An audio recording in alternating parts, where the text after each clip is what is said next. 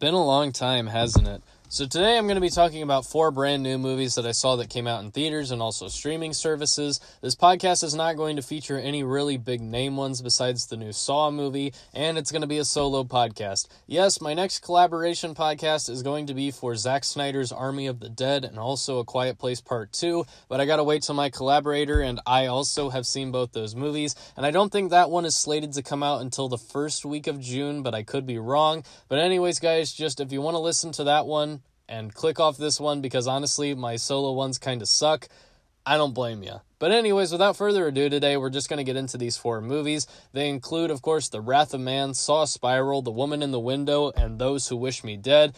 These movies aren't particularly great, and we're just going to kind of talk about why they aren't very quickly, and then move on with my day, and so that way I can be proud of myself for getting a podcast up in May, because I was honestly not sure I was going to get one.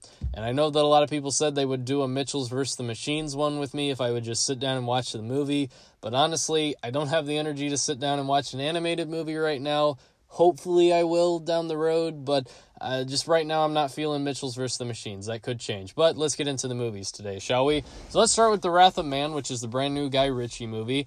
So if you guys don't know who Guy Ritchie is, I would say movies that you maybe have heard of him directing are like Snatch, Lock, Stock, and Two Barrels, the Sherlock Holmes movies with Robert Downey Jr., the Aladdin remake, and The Gentleman, which came out last year before Corona. If you've heard of these movies, then you probably have a little vagueness idea of who Guy Ritchie is. I think he also made that King Arthur Legend of the Sword movie.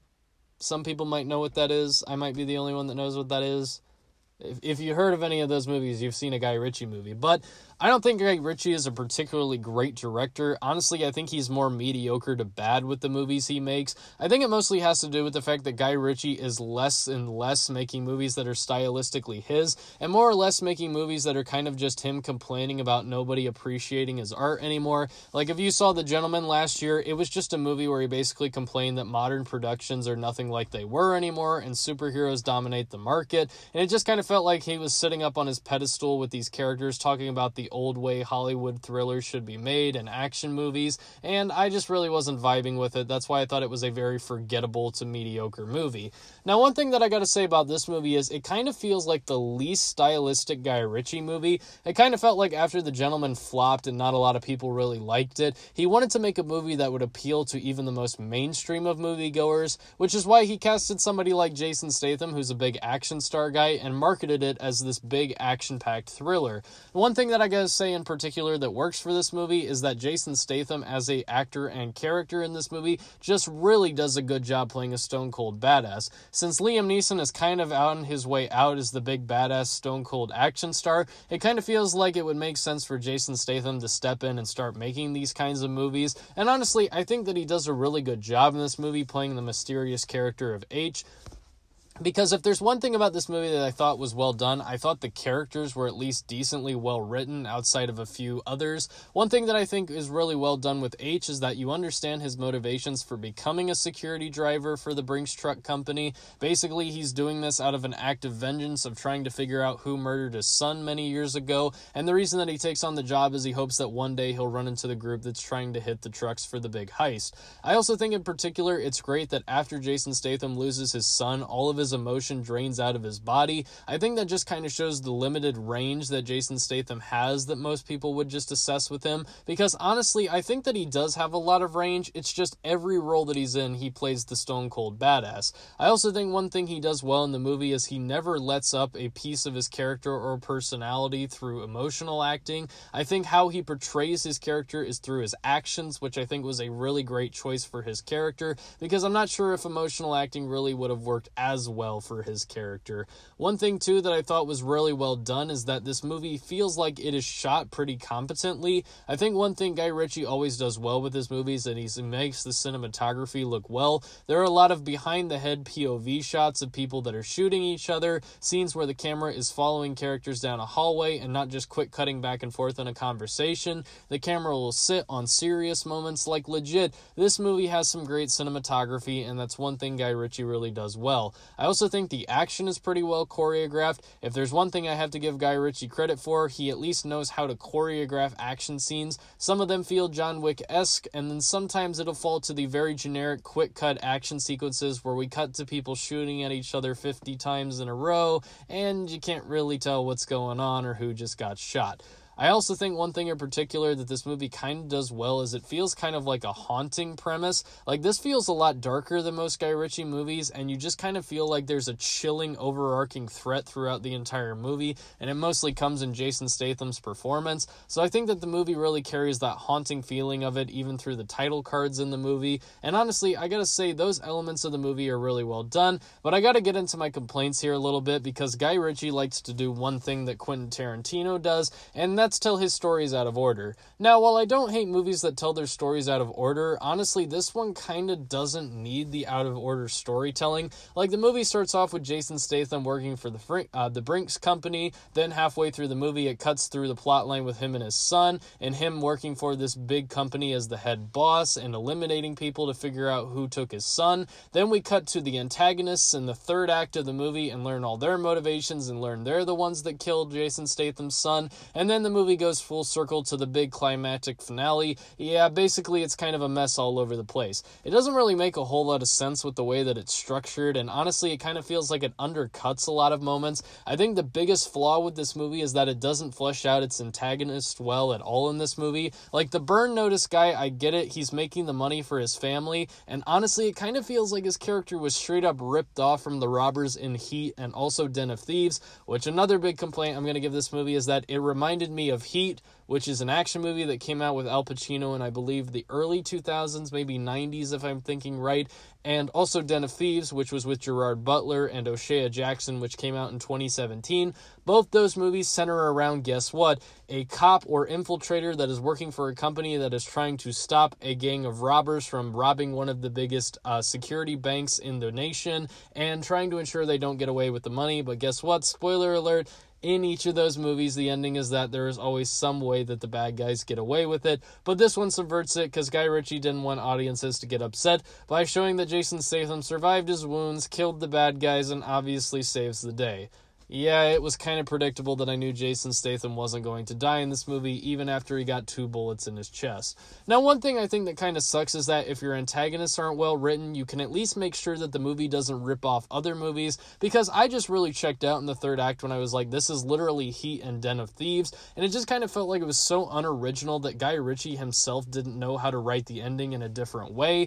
I also think another thing that kind of sucks for the movie is that the score doesn't really feel like it's as great at times. Like, yeah, besides the really cool violin riffs, it will include a lot of modern songs or just like the most bland and generic, like, I don't know, piano riffs in the movie, and it just kind of feels like it's very pointlessly added to the movie. I also feel like another thing the movie doesn't do well is flesh out the other cops. Like, the only one we really get to know or attach ourselves to is Boy Sweat Steve, or whatever his name was in the movie, and he's kind of a cool character, but other than that, every other character in the movie is so underwritten to where I didn't care when they died off. I also think that the movie having such a predictable ending and one that rips off other movies kind of makes this movie feel less in a way. But I will say, for the most part, I did enjoy it when the movie had its mindless action moments or Jason Statham having fun, which is why I think I'm going to give it a 6 out of 10. It's very passable, and I don't know if I'll ever see it again, but hey, I at least had some fun with it. So, Saw Spiral. Saw, or Spiral, or whatever the fuck it's called at this point. I have zero idea. So basically, Saw Spiral is the brand new movie in the Saw franchise, and I guess before I get into this is going to be a short podcast, because I don't have a whole lot to say about it, besides this new Saw movie is kind of more of the same, but I guess I'll give some context as to my love for the Saw franchise. I don't really particularly love it, I just kind of tolerate the movies, I would say. Like, when they come out, I'm not throwing a fit over it, right? It's kind of like The Purge. Like, I've seen all of The Purge movies. I know they are extremely horribly made, but I watch them just to see how horribly made they are, basically. They're like my guilty pleasure movies. The Saw movies are kind of that same thing for me a little bit. I know that they are incredibly stupid and not well made, but they entertain me, which is why I get more out of them, kind of like The Purge movies. Even though with The Purge, I would say that entertainingly bad aspect has kind of gone down, and now the movies are just really bad, the Saw franchises, over the course of the years, maintain that same, like, it's bad, but entertainingly bad concept. Let me explain here a little bit. So, you know how Saw basically has that formula of like, Jigsaw captures people that he deems evil. Usually these people are like doctors, lawyers, medical people and stuff, and they've done dirty deeds in their life and stuff, and he punishes them with a trap that they can escape, but at the same time, even if they escape that trap, they're probably going to die from bleeding out in a way, or they just suffer the consequences and die by their horrific trap. That's basically the Saw franchise in a nutshell. Oh, and then it turns out that, like, Tobin Bell dies at some point in the series, and there's, like, his next of kin, or, like, I guess next partner in crime moves up and becomes the next Jigsaw killer and stuff. Basically, the Saw franchise is just a lot of dumb ideas in it, but at the same time, that's kind of why people love it. It's extremely dumb. And that's kind of me with the Saw franchise. It's always been so entertainingly bad to where I like the movies a lot more than most people. I wouldn't say they're all like, I don't know, 6 out of 10s or anything. In fact, I would say the only one I would give like a 7 out of 10 is maybe the first Saw, and then everything else is under a 6. Like, most of the Saw movies, I would say generally go from like 3 out of 10 to like a 5 out of 10, because that's just, you know, the entertainingly bad quality of them. So the Saw franchise as a whole, I just kind of tolerate because it's entertainingly bad. So let's get into Spiral a little bit, because this one is apparently its own like little separate timeline, I guess. So a Saw 10 is still coming out, I guess, and it's going to be in the same universe as those other movies. But Spiral is just like a spin-off that's going to be in the universe involving a new Jigsaw killer. It sounds extremely stupid, I know, but bear with me, because honestly, I feel like it's better than them, like, reviving John Kramer for, like, the 50th time in a row, because I get it, John Kramer does die at some point in the series, but the only reason that he's still around is so they can use his audio, basically, like, be like, oh, well, there were these old trap ideas, and he recorded audio for them and stuff, and that's how they keep him in the franchise, and then Jigsaw was just straight up a prequel for no reason. But I would prefer that they rather find a new Jigsaw killer than just keep dragging on poor Tobin Bell to do these movies that obviously he could care less about doing. Now, first off, what I gotta say about Spiral is, it's more of the same from the Saw franchise. Basically, the plot of it is that Chris Rock is this detective that served under his father, and he was a good cop that reported a cop for doing a dirty deed, and now everybody in the precinct hates him. But then a Jigsaw copycat pops up, and it starts killing all of his fellow cops in the precinct, and this Jigsaw copycat turns out to only target cops. He doesn't target people that are in, like, the medical field, or lawyers and stuff like that, or people with dirty money, kind of like, obviously, John Kramer did. No, he is only distinctly targeting cops in the precinct. So, one thing that makes this movie super unique right off the bat is that cops are getting killed. We didn't see that. John Kramer never obviously targeted cops in the Saw franchise. So, I think it's kind of interesting here that we get that angle. I think another thing that's rather interesting is that this movie decides to ditch all ties to the other movies, besides obviously John Kramer being the main source of inspiration for the new guy, and just kind of creating its own path. So, starting fresh with new characters that aren't attached to the franchise, obviously putting in somebody like Chris Rock and Samuel L. Jackson, and just making it feel kind of different in a way. Thirdly, it's more comedic than most of the other Saw movies. Like, yeah, the Saw movies would have funny moments in them and stuff, or maybe they would have, like, unironically funny kills and stuff, but this one just straight up does have comedic moments in it because of the intriguing casting of Chris Rock.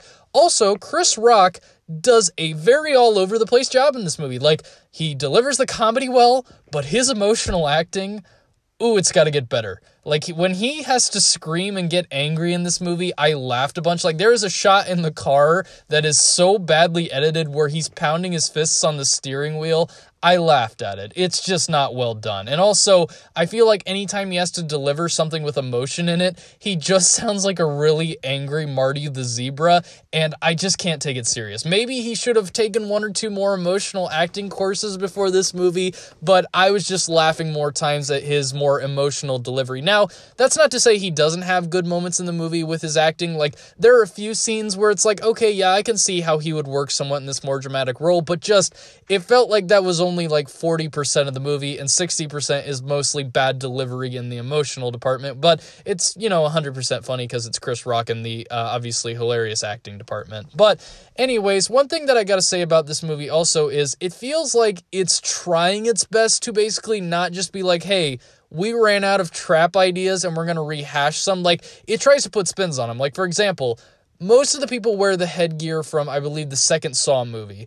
And everybody in the audience was, like, pointing that out. Like, I could hear people whisper behind me, isn't that from, like, Saw 2? And I was like, yeah, it is. But they had, like, unique little twists onto it and stuff. Like, for example, there's one person that has his tongue caught in a trap, another person that has his fingers caught in a trap, and they can only be torn off if he bites down on these clamps. Another lady gets hot wax poured on her and stuff, and she has to sever her spinal cord. Like, there is a lot of more unique spins on the traps, even if a lot of them feel like copycat traps from the other Saw movies. Another thing, too, that I think was somewhat unique about the movie was the choice to kind of give it this more distinctly ugly-looking tone. Now, that's not to say that the Saw movies look beautiful or anything. They always are these washed color palettes that just look ugly to look at, but this one was like a lot more yellow for some reason, and I guess that's at least different than some of the other Saw movies. Okay, I'm just grasping at straws here. Let's just get into what this movie does not work well with. Like I said, Chris Rock as the lead is kind of all over the place. But the new Jigsaw killer in the movie, and this is a spoiler, so cover your ears if you don't want to hear this, is his partner that I literally said, whispering to myself, Brian sitting next to me, 5 minutes into the movie, that guy's going to be the new Jigsaw killer because he's the young hotshot detective, and he's also young enough to carry on in this franchise as time goes on. I literally knew who the killer was going to be, and then when it happened, I was just rolling my eyes that they went forward with the choice, but I kind of hate this choice, because the guy that plays the new Jigsaw killer is not a great actor. He does not deliver these lines in an emotional or menacing way in any way, shape, or form. It is so blandly delivered, it sounds like he is bored with the material he is delivering. At least John Kramer kind of had that menacing effect to him. Like, Tobin Bell's voice did sound creepy and like he would hurt you. This guy sounds like he is straight up one of my professors on campus, and he is sitting down telling me about how I am failing one of his courses. Literally, that is what it feels like. That is how menacing this guy is. So, I hope going forward he's a much better new Jigsaw, because right now, I really think this guy is laughably bad, and I cannot take him serious as the menacing threat. Also, Samuel L. Jackson just kind of feels somewhat pointless in this movie, and that kind of sucks because most of the scenes that he's in with Chris Rock, or just like in general scenes where he's on his own, he elevates this really bad material. Like, he takes most of the bad material and makes it better through his delivery, but his character is so pointless. Like, the whole underlying dad plot line in the movie is so lazily tacked on, and we barely get any screen time with Samuel L. Jackson, to where it feels like you could have cut him out of the movie, or heck, just put any of the other generic cops in there, heck, even the lady that runs the precinct, and it would have been a much better effect. Like, Samuel L. Jackson just feels completely pointless in this movie. And again, one of my biggest issues is that it's just copying the same formula as the Saw franchise. Gore, traps, predictable plot points, predictable twists, really bad overacting or just really bad underacting, and a cliffhanger ending. Because yes, this movie ends on a cliffhanger ending that is so dumb I kind of hate it. Now, I will admit, if there's one thing they kept constant throughout this movie, it was Chris Rock's character. Because in the movie, Chris Rock's character is a good cop that turned in a dirty cop, and everyone hates him for him. And Jigsaw is trying to push his morals to the point of where he turns away from being that good cop that does the right thing to being a dirty cop that now sees the police academy as hypocritical. But all the way to the end, Chris Rock still does the good thing, and he saves his dad, and he ends up being like, no, I'm not going to turn just simply because the police force might be flawed. I think there are ways that we can obviously reprimand it better than just killing those dirty cops. And I feel like that's kind of the one thing they carried really well, but the ending is dumb. So first off, even after and this is spoilers going ahead, even after he saves Samuel L. Jackson, he still should have realized he was never going to let him go. Like, he gives him the option to either kill him or save Samuel L. Jackson, and I was like, dude, don't even save Samuel L. Jackson. He's just going to die because there's going to be some twist to the trap that still kills him. And guess what? I predicted that, and it happened. There was still a twist to the trap that ended up killing Samuel L. Jackson. It's dumb. I really hate it. I really hate Chris Rock still went with the noble choice that was in his character, because he should have known the trap was still going to kill him. And yes, Samuel L. Jackson does die. But when the entire SWAT team comes in, they notice Chris Rock, but then don't say anything about the new Jigsaw getting away. Like, he gets away in this elevator that literally is going down, but all the cops are focused on Chris Rock, even as he's screaming no at the new Jigsaw getting away. It's stupid. It's entirely dumb. But I get it. It's supposed to end on a cliffhanger because all the other Saw movies did. So Saw Spiral. I've said what I've had to say about this movie in a very quick amount of time.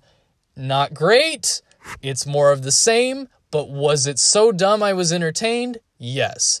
This movie is still following that same pattern of the other Saw movies to where it was really dumb, but at least I was entertained by it. Thank you guys for listening to this edition of Hayden's Entertainment Hour. I'm going to give the movie a 5 out of 10 just because I was so entertained with how bad it was. Because if it was just straight up bad, 3 out of 10 would have moved on from it and not said a whole lot. But because it's so entertainingly bad, I have to give it that 5 out of 10 because I was entertained. But at the same time, I would not highly recommend you go see this one unless you've seen the other Saw movies. Because to be honest, this one isn't really all that great to stand on its own or even be a movie that I feel like people should go support. Because in a way, the Saw franchise is kind of past its prime. It's not really in that early 2000s era it was created for, where you could have like these really 2007-ish music video looking kind of horror movies. Like, we've moved past that because this movie does look like it's a straight up music video at times with how badly edited it is. Which, yes, the really bad zoomy editing, like the sped up zoomy editing that was in like Saw 2, 3, and 4 is back in this movie because the same director that made that is in this. And let me just say, my goodness, he makes this movie look ugly. It is blandly shot, horribly edited, and doesn't really have great direction behind it. And I know I should have said that in the review, but I'm just getting that out of the way now. So unless you have seen the Saw movies, I would not strongly recommend this to you. 5 out of 10, that's all I'm going to say. Then I saw Woman in the Window, or as it should have been called, Woman in the Rear Window, because it literally copies the plot of Rear Window. This movie was not great. Basically, if you want to know the plot of this movie, it's the same plot as Rear Window. The original Rear Window is a story about Jimmy Stewart, who is a photographer that broke his leg, so he has to constantly watch his neighborhood the entire day, basically spying on his neighbors, and how he does it is with a camera usually. Well, he comes across a conspiracy in which he thinks that his neighbor murdered his wife, but he isn't so sure if they did, so he sends people over to investigate, and throughout a majority of the movie, it just makes it look like James Stewart is crazy, until it turns out that he's right, and that the murderer next door knows that he knows, and comes over to kill him. James Stewart fights him off. He ends up sending the guy to prison, and it turns out James Stewart is right, and everybody lives happily ever after. Now let's talk about Woman in the Window's plot. Amy Adams plays an agoraphobic who can't go outside, so she spies on her neighbors all day, watching them across the street in their windows. She comes across a conspiracy in which she sees her neighbor murder his wife, and she wants to constantly prove that the person across the street did murder his wife, but everybody thinks she's crazy because she hasn't taken her pills. And it turns into this conspiracy until in the third act, the murderer comes across the street and is like, "You're right, Amy Adams, I did murder my spouse." Even though the little twist on this movie is that it's actually not the spouse, it's the son, and it's the most obvious twist, and I'll get to that in a little bit. And the son is like, "I'm gonna murder you," and they end up having to fight each other. But instead of like Rear Window, she doesn't get the guy captured and sent to prison. She pushes him through a skylight, and he falls to his death very comically. And then the end of the movie is literally everybody kissing up to Amy Adams, and on a living happily ever after note. Now, this movie does copy Rear Window, and if you've never seen it, you probably don't care about what I'm talking about. But there are just so many dumb choices with this movie. Like, for example, the whole agoraphobia thing with Amy Adams, I get it. It's a real thing, and they're trying to portray it in this movie, give it some representation. But then they tack on the fact that she might have problems mentally and that she might be a bit of a schizophrenic.